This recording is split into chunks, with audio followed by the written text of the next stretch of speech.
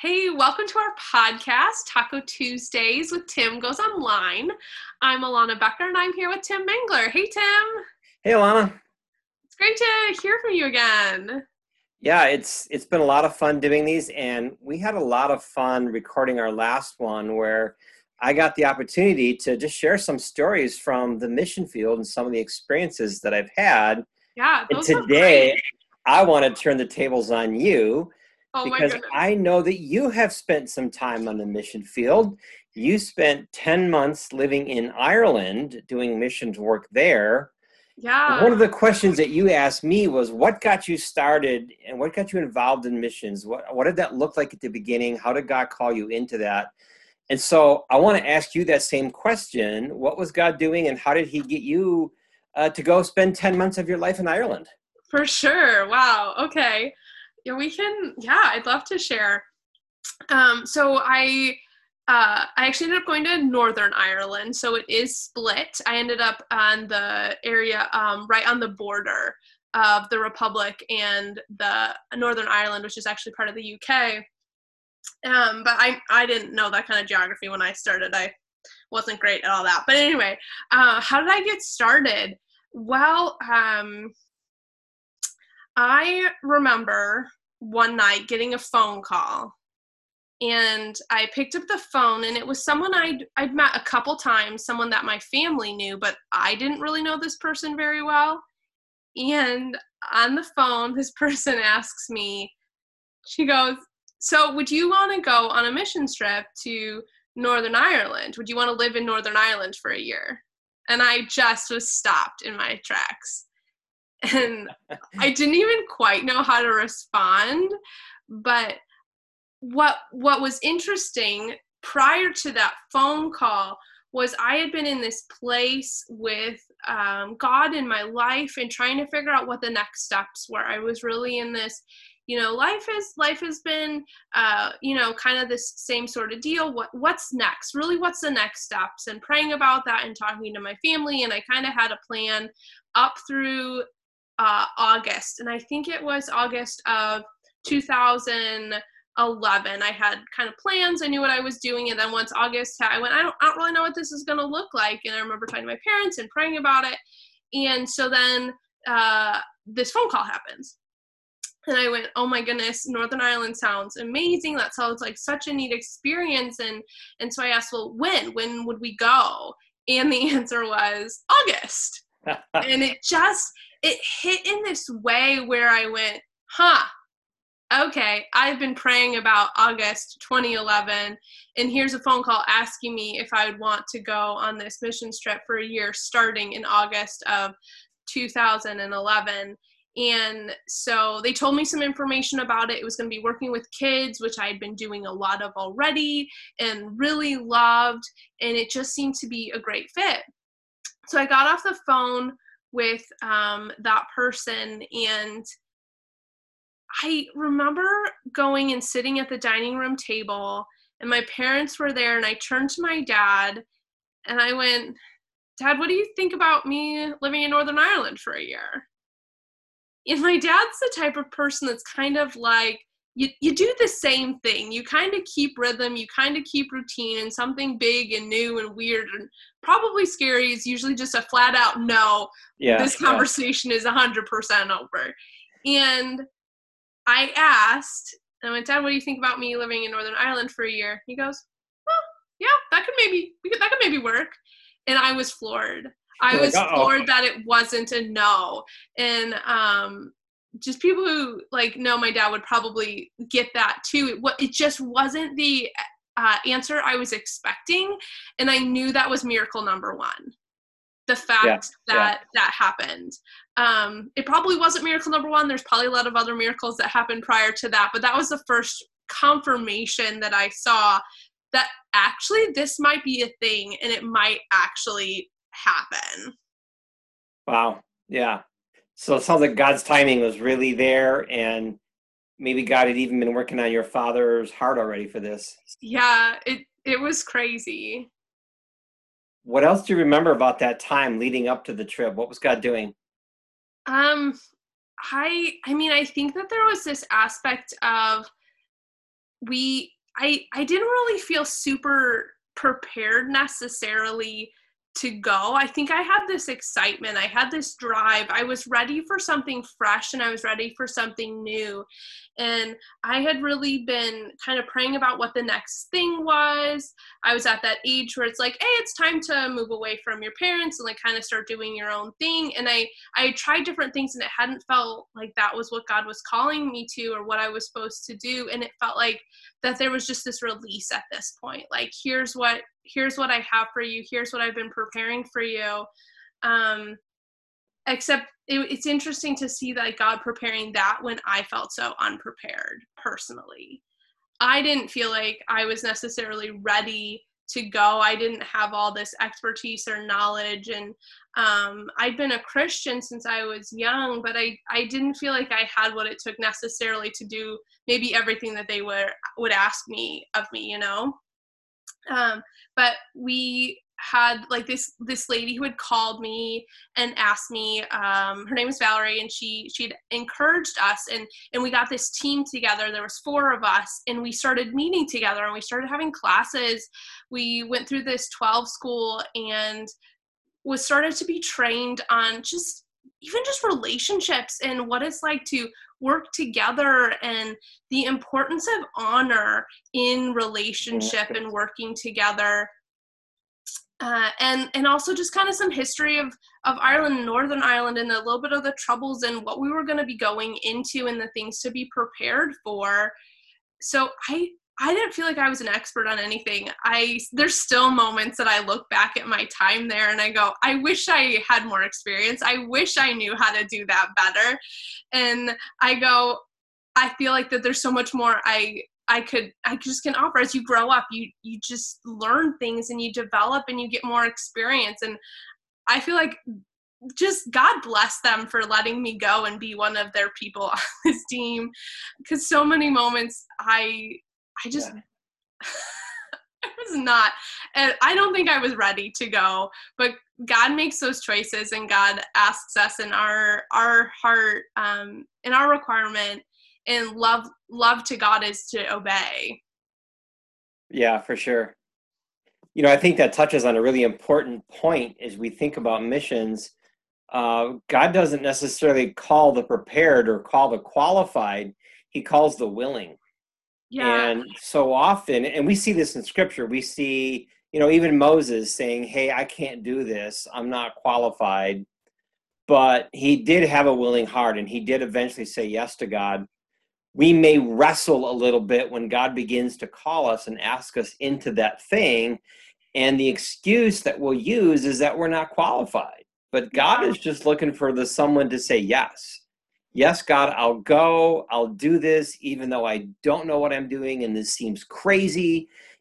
This seems like out of the world. First time I went to Africa, I really didn't know what to expect. I was in way over my head. But I said yes. And I think that's an important spiritual principle there.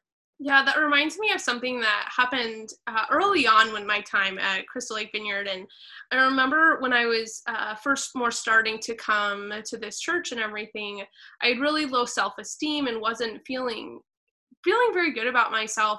But I remember having this conversation with God where I said, God, I don't really, like, God told me he wanted to use me in my life and he wanted to use my life for his kingdom and everything. I went, God, but I'm nobody great. And God's response was, I don't need somebody great. I just need someone willing to say yes.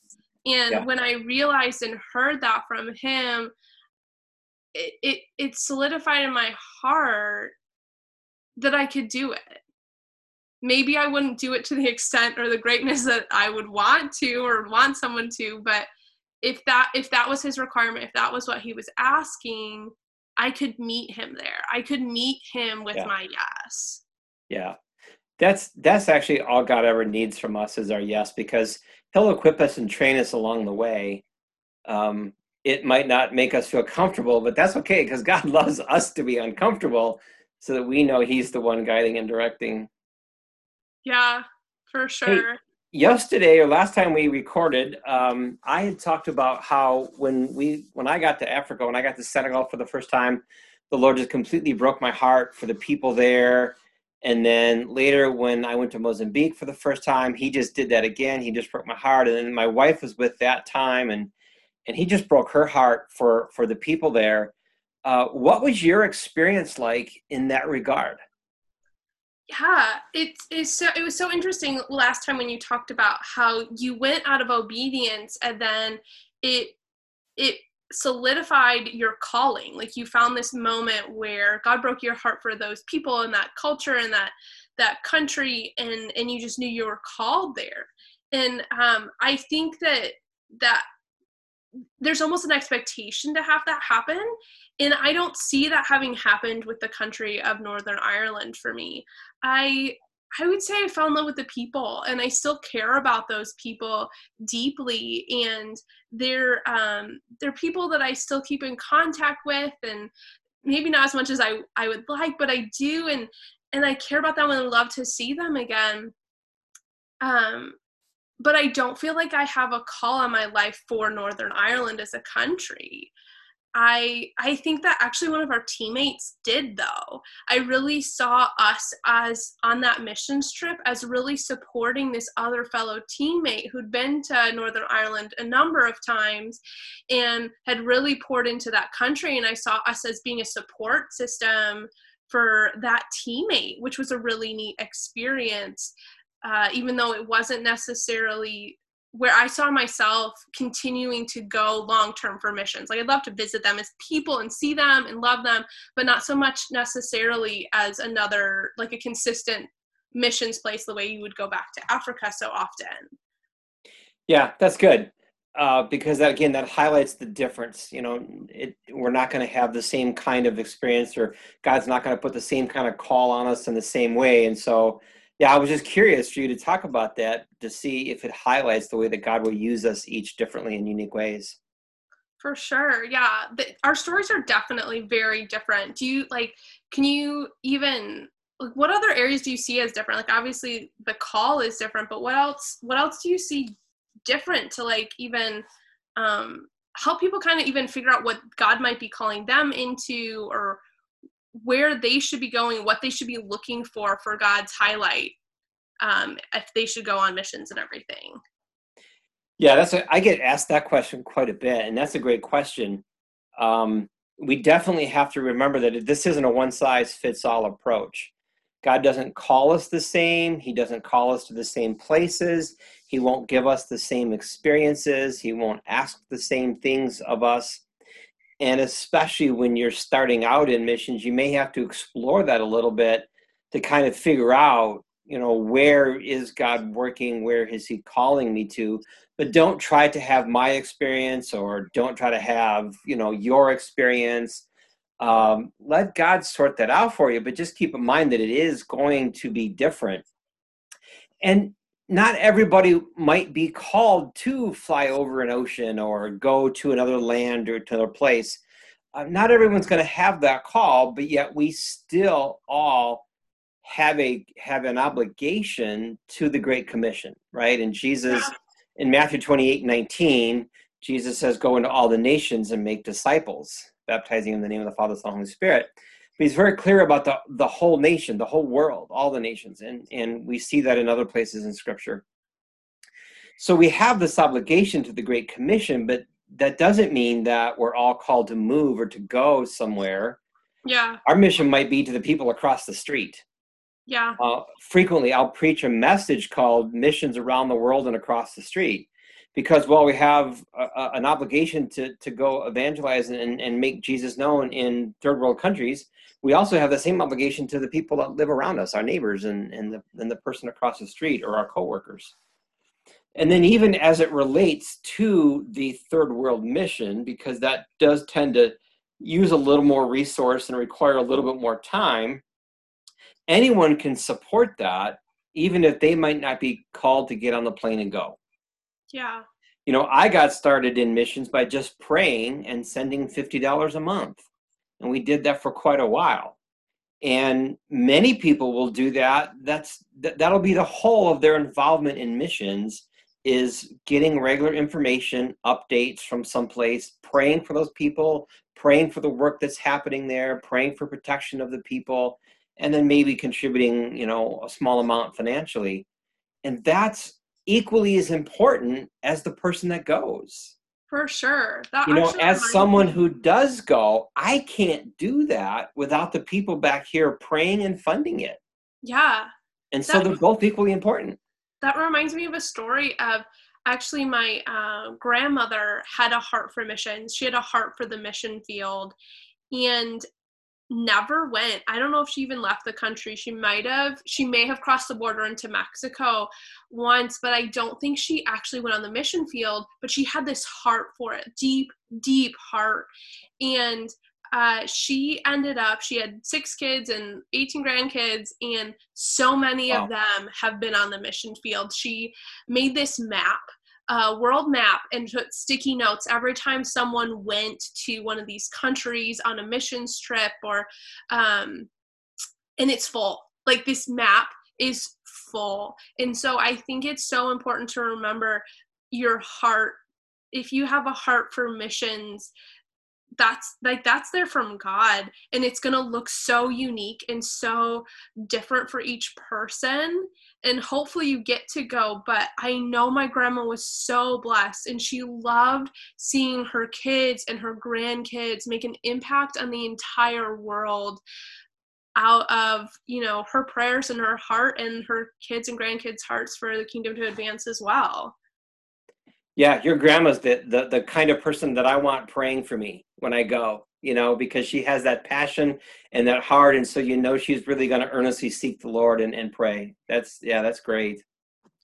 Awesome. Well, we'll just wrap up for today, and thanks for joining us, everyone, for Taco Tuesday with Tim goes online. And keep praying, keep supporting, keep looking to God for what he has for you next. And we'd love for you to join us next week. Amen. See you next week. See you next time. See you, Tim.